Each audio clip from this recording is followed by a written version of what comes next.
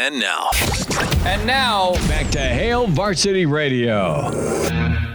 Thanks for spending time at Hail Varsity. We're powered by Cornhead Lager, Chris Schmidt, Elijah Herbal. We welcome in with counter read Brandon Vogel. He's in his football abode. Apparently Glenn Thomas is in the stream. He wants to check in. Tiger Shark Diver says, hello, I'm going to coach quarterbacks. Really good story with Counter Reed and Brandon Vogel on Glenn Thomas. Vogues, I'm going to start with basketball real quick and get your take on the state of Big Red basketball. Does it feel like the season's over? Jawan Gary's a monster piece of success, but more so with or without him, Nebraska's struggled on the road. Did you believe what you saw last night in the overtime loss, or did you feel like, all right, I've seen this movie again and again with Nebraska basketball this season on the road, so I know where this is going? Oh, I definitely believed it.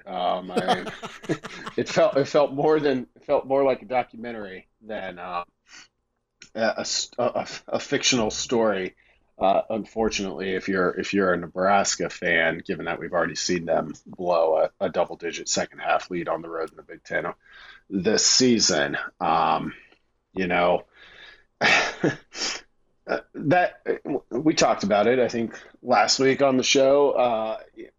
That Purdue win, like, as amazing and fun as that was, like, I was just kind of naturally skeptical about it because Nebraska shot so well, but I kind of bought in. And I wrote last week that I kind of bought in that I think this team, like, at that point, you've got to win over the number one team.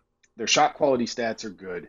Okay, they're not perfect. They've got a thin margin here, but that looks like an NCAA tournament team. After back-to-back losses on the road, I think we have a truer reading of where they are. And look, if you can win at home, if you can beat anybody at home, I guess literally based on what we've seen, when things are in your favor and you've got a strong crowd behind you, great. That's a step ahead from where this program has been. If you can't win on the road, what's that? You're a bubble team. And that might be what we're looking at here. I mean, the Gary piece of it is huge. But they've got to find a way to win some of these games on the road to show that, it wouldn't be like if that's all it was this year. If it was just like, yeah, they're a bubble team. They really struggled on the road. They were great at home. It was clear the basketball was better. That would still be, a small step forward of some progress from previous seasons. But when you beat the number one team in the country, you'd like to think there's more out there for you. And Nebraska hasn't shown that the last two games.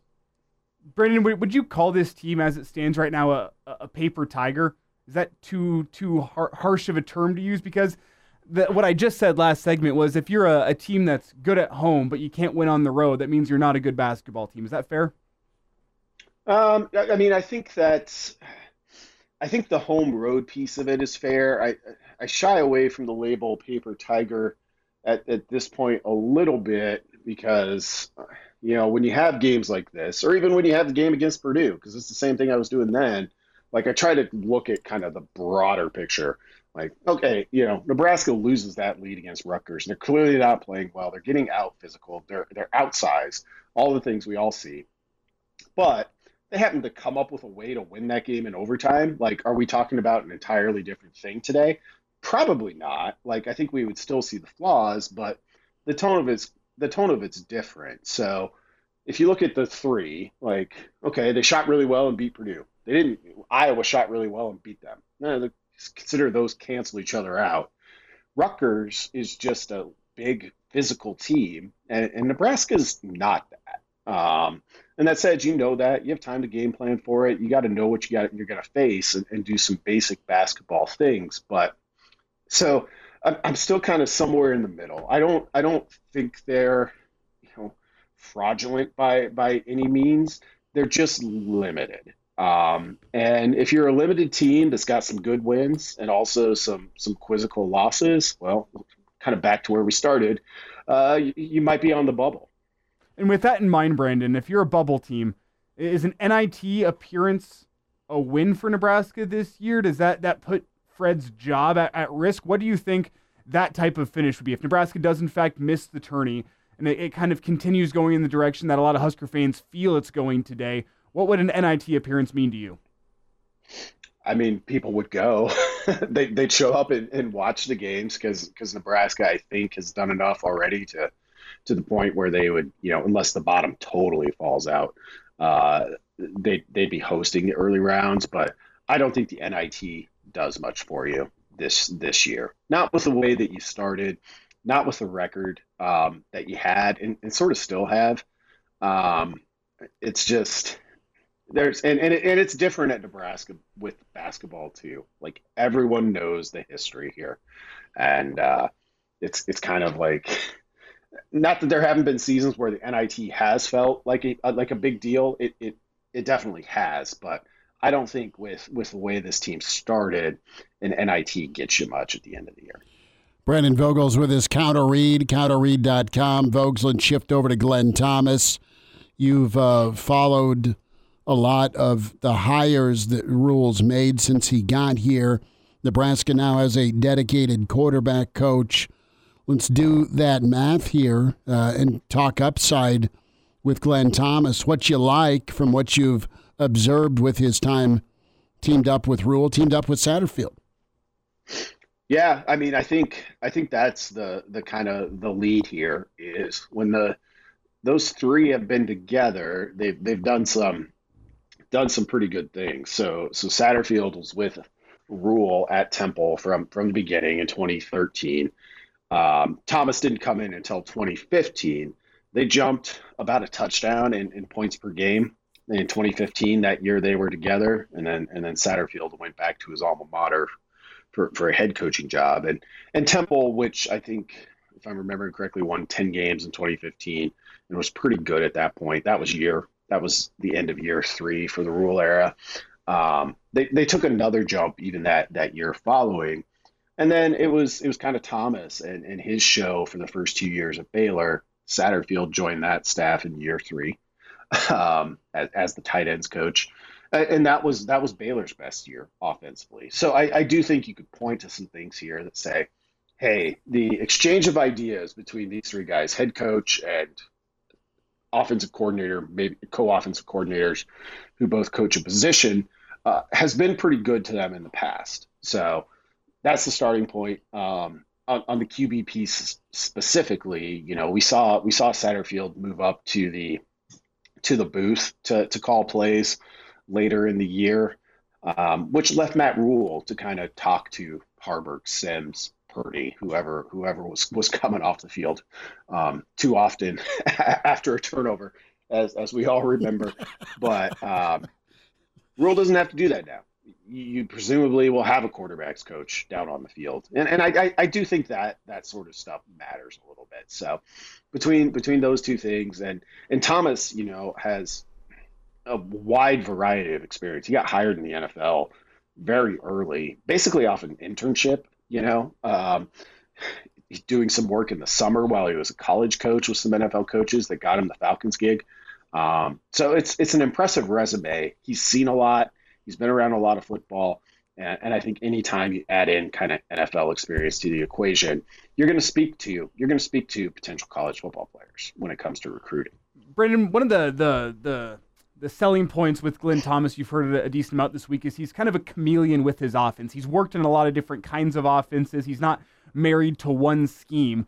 So with that in mind, do we look back at that 2015 season with Temple or Satterfield's time with Glenn Thomas at Baylor as maybe a model for this offense looks like? Or do you think moving forward, the offense is more predicated on what Dylan Raiola does, your 5-star quarterback? How do you look at what the offense looks like moving forward with these two together? Yeah, probably the latter. I don't think with a player with a 5-star quarterback, it wouldn't matter if it was Dylan Raiola or it was one of the others. That guy's probably not coming to Nebraska if you can get one to throw the ball 20 times a game. And if you've got effective quarterback play, it would be kind of crazy to throw the ball 20 times a game, which is what Nebraska did this past year. Made sense. And we'll see as we go down the road if that helped the O-line. Like, it's a lot easier from our seats, to look at a guy and be like, oh, that's air raid, or that's option, or whatever it is you want to do, and say, here's their style, like this is what they're going to do, they're going to run it, and it's killer. That's fun. Less fun, but maybe more effective in the long run, is being a little bit adaptable and being able to say, like, okay, got a really strong quarterback, our O-line probably is improving, we get the running backs we need, we're going to be able to do anything we want. And I think that's kind of where Nebraska has positioned themselves. Folks, before we get out, A, are you watching the Polynesian Bowl tomorrow night? B, tell us a little more about Counter Read, how folks can get hooked up. Yeah, I will be watching the Polynesian Bowl. I watched that Iowa-Tennessee bowl game, and Nico, the famed 5-star quarterback for the Vols, that was his first start. And I came away impressed from that. I was like, oh, 5-star guy, like the ball just comes out of his hand differently. And, all-star games are tough. But I just want to watch Dylan throw the football. Like we've seen a lot of clips on social media. I want to see it in a game now. Because I came away from that pretty impressed when I encountered it from a Tennessee perspective. So that'll be what I plan to do with my Friday night. As far as Counter Read goes, it's a twice weekly newsletter from myself and Aaron Sorensen. Had some stuff on Glenn Thomas this week. We'll have another post coming tomorrow, but you can check us out. It's a Substack newsletter, free to sign up. We do hope you give us a try and eventually see the value and become a paid subscriber. But that's what we're doing over there. Try to just focus on things that are interesting to Nebraska fans and also interesting to us from a writing perspective. Elijah's too. You're not going to ask him. I'm going to ask him. Where'd you get the turtleneck? We love it. The turtleneck? I don't remember where I got this one, but it's cool. I live basically a couple of miles from Georgia, and it gets down to single digits here. And I used to be okay with this stuff, but it changes fast. The outfit you have, I was saying it before we start this interview, it reminds me of the scene from Good Will Hunting where Matt Damon puts all those MIT students in their place in the bar whenever they get into that little discussion. You seem like one of those guys' cronies, One of the guys hanging out. Wow, I'm on the bad side of that. I'm not on the guys from Southeast side. You look a little preppy. This interview's over. How do you like this? How do you like them? Great, you blew it for Saturday morning too, Elijah. I mean, no apologies. I forget I said it. He's sorry. Vogue, you take care. Thanks so much. All right, guys. Have a good one.